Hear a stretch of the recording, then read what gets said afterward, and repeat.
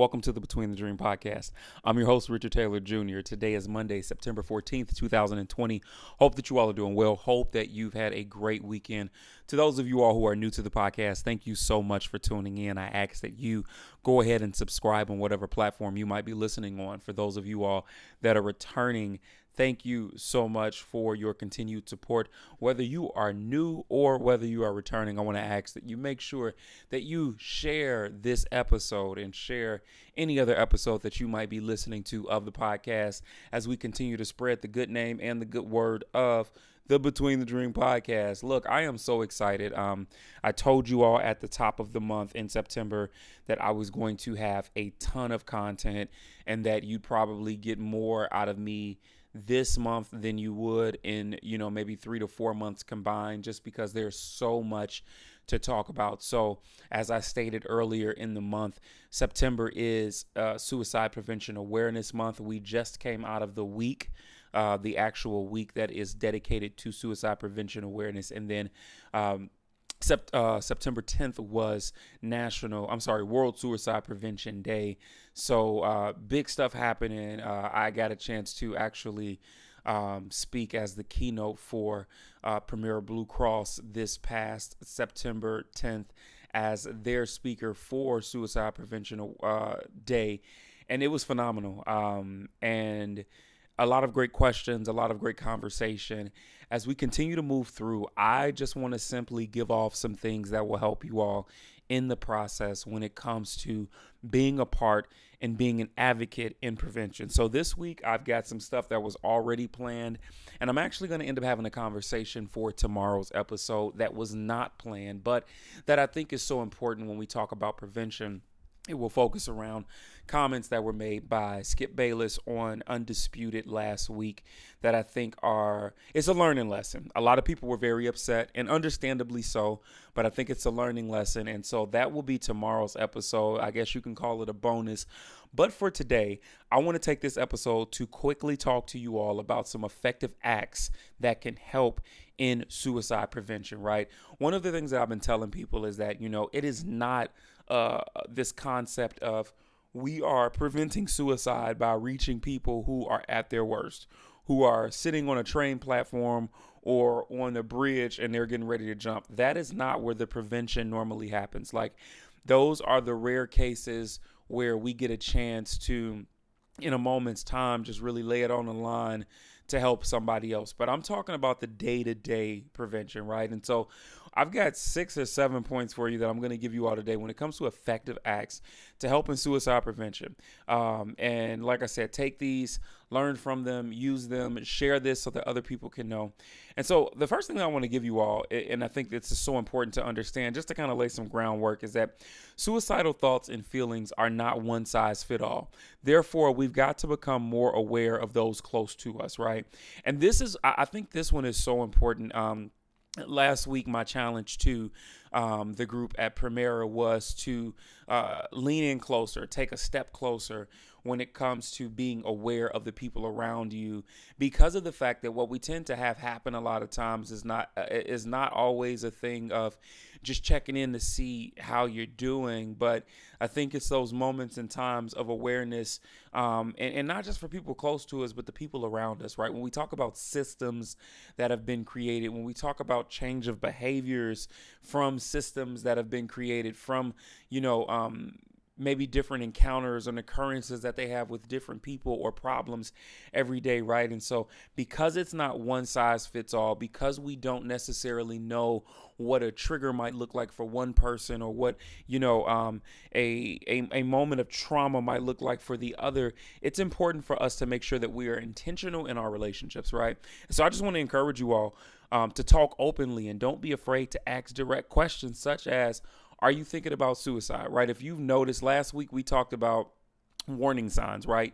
And so let's say, for instance, you are picking up and you see some of those warning signs. I want to encourage you, as you've identified those, maybe those bad sleeping patterns or habits, or maybe you've noticed that they are a lot less engaged. Maybe you notice that their conversation is more doom and gloom. Maybe they've mentioned, their purpose and not necessarily being here on earth.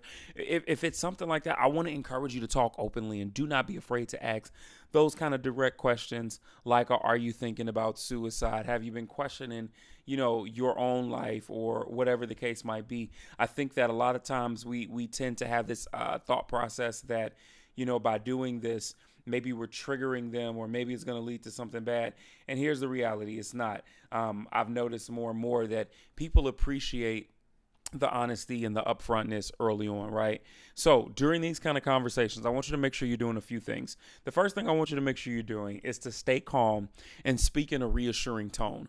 One of the things that we tend to have happen, obviously, in the conversation of suicide, and definitely if it's somebody that you know and that you're close with or that you care about, it can be very, very easy to kind of lose it sometimes, or maybe you get really emotional in that raw kind of response, because what you're hearing, maybe it's shocking you, or maybe it's, it's causing you to be frustrated because it's like, oh my God, why didn't you say something ahead of time? Or, I wish I would have known, right? One of the things that we tend to do a lot of times, because we are reactionary in our beings and in our nature as humans, is that we can emotionally respond in a way that isn't necessarily always the calmest, or it isn't reassuring. And in those moments where we're not coming forth in a reassuring tone, we don't know the effect that that's having on the person who is actually opening up to us, right? So it could be a thing of them maybe feeling that, hey, this might be a time for me to finally say something. And in the moment of saying something, as soon as they do, our response sometimes can actually be a piece that could cause them to close back up. So I just want to encourage the idea of staying calm, the action of staying calm and speaking in a reassuring tone, understanding that even though it is a highly tense conversation, it can be very scary. Things will be okay. Do not forget that in the moment that you have them in this space, you have them in what I like to call an open door that will allow the opportunity for healing and change. The second thing I want you all to do is to acknowledge that their feelings are legitimate. Now, hear me when I say this, and I've talked about this in episodes before around different conversations of mental health. It's important to acknowledge that what they feel are legitimate, because a lot of times it's easy to just say, oh, no, well, you don't no need to feel like that, because that's not true. Like, no, they're feeling it, and they're feeling it for a reason. Now, hear me. Even though what they're feeling is legitimate from a standpoint of, hey, I'm feeling this, it doesn't necessarily mean that the thing that they are feeling is true to their person in their life. That is a conversation that we can have, and that we can have with them later on. But I want to encourage you all to not shut them down in the immediate moment as they're letting you know what they're feeling, right? What they feel in their heart is legit. So it's not just going to be a thing of, oh, just toughen up, or, oh, just suck it up, or, oh, just find motivation and you'll be fine. Like, it's not that easy. It's not like that, right? And we don't want them to feel like, hey, I'm opening up and I sound like an idiot because of it, right? We want to acknowledge that what they feel is legitimate, and in that we are here to help and love on them in those moments with what they are feeling. The next thing that I think is so important as we talk about this, and I want to say that this will be our third step in this conversation. After we acknowledge that their feelings are legitimate, we've got to make sure that we offer support and encouragement, right? And offering support and encouragement can be so helpful because a lot of times for people who find themselves either being suicidal, maybe having some of the thoughts, maybe they're looking into it, trying to just figure the whole thing out. One of the things that you will find is that support is not something that's always felt.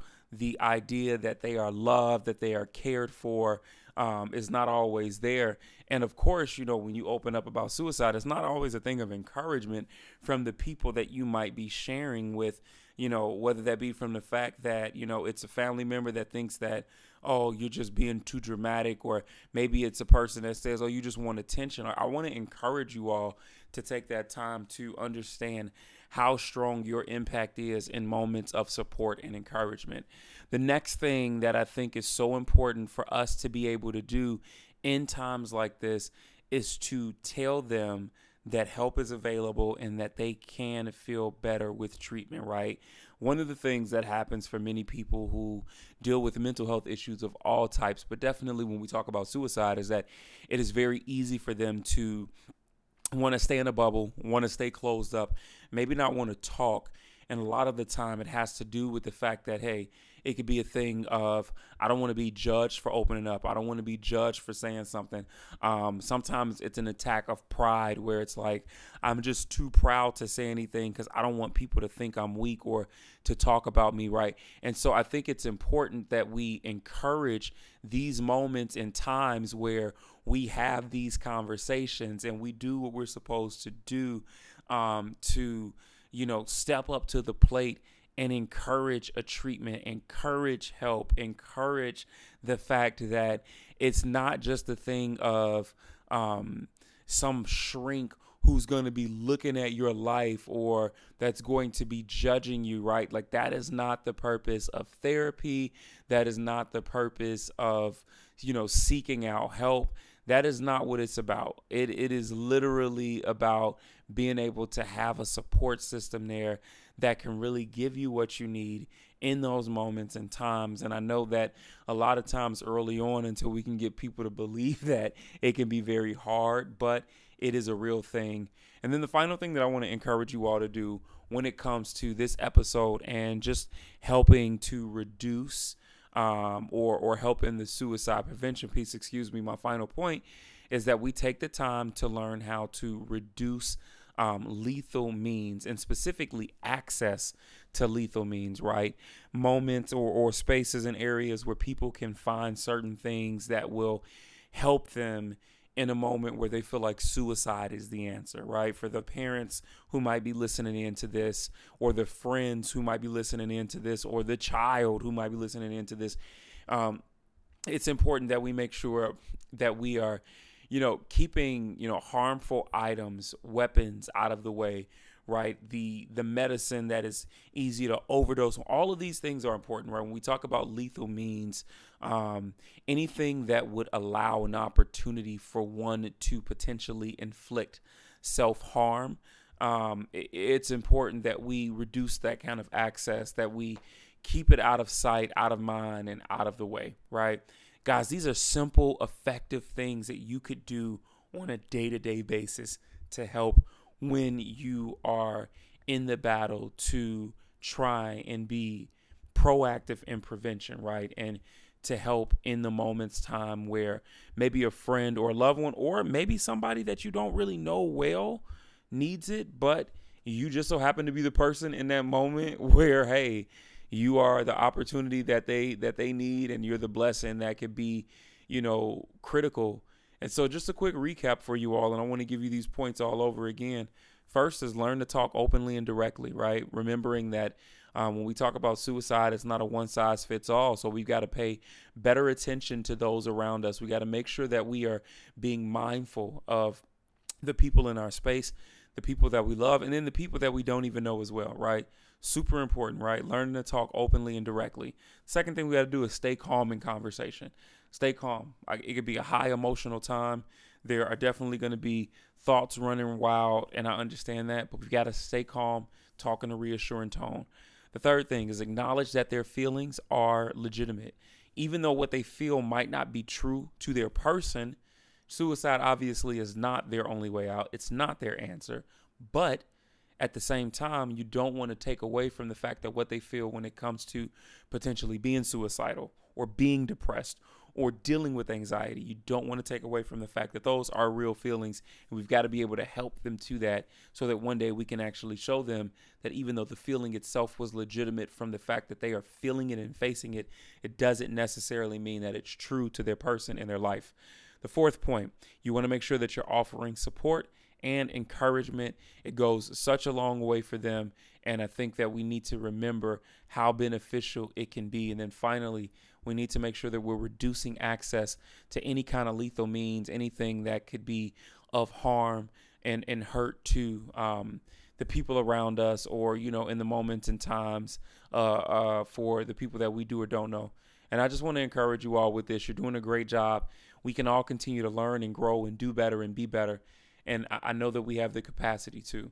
With continual help and support and just being community, we have a great opportunity to make sure that we are doing what we need to do on our part to be a part of the solution when we talk about prevention, when we talk about making sure that everything that's going on around us right now, we're being effective in the acts of helping with suicide prevention.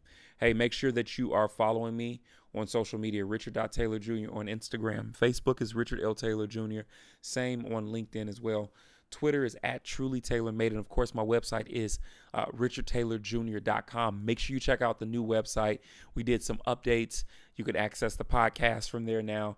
I've got brand new merchandise, right?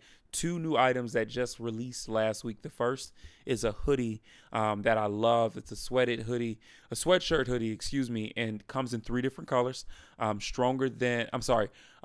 Purpose greater than suicide. And then we've got 3 shirts in 3 different colors, and that is Stronger Than My Struggle. Make sure you check it out, richardtaylorjr.com. As always, you're not losing in life. You're not failing. You're simply between the dream. Peace.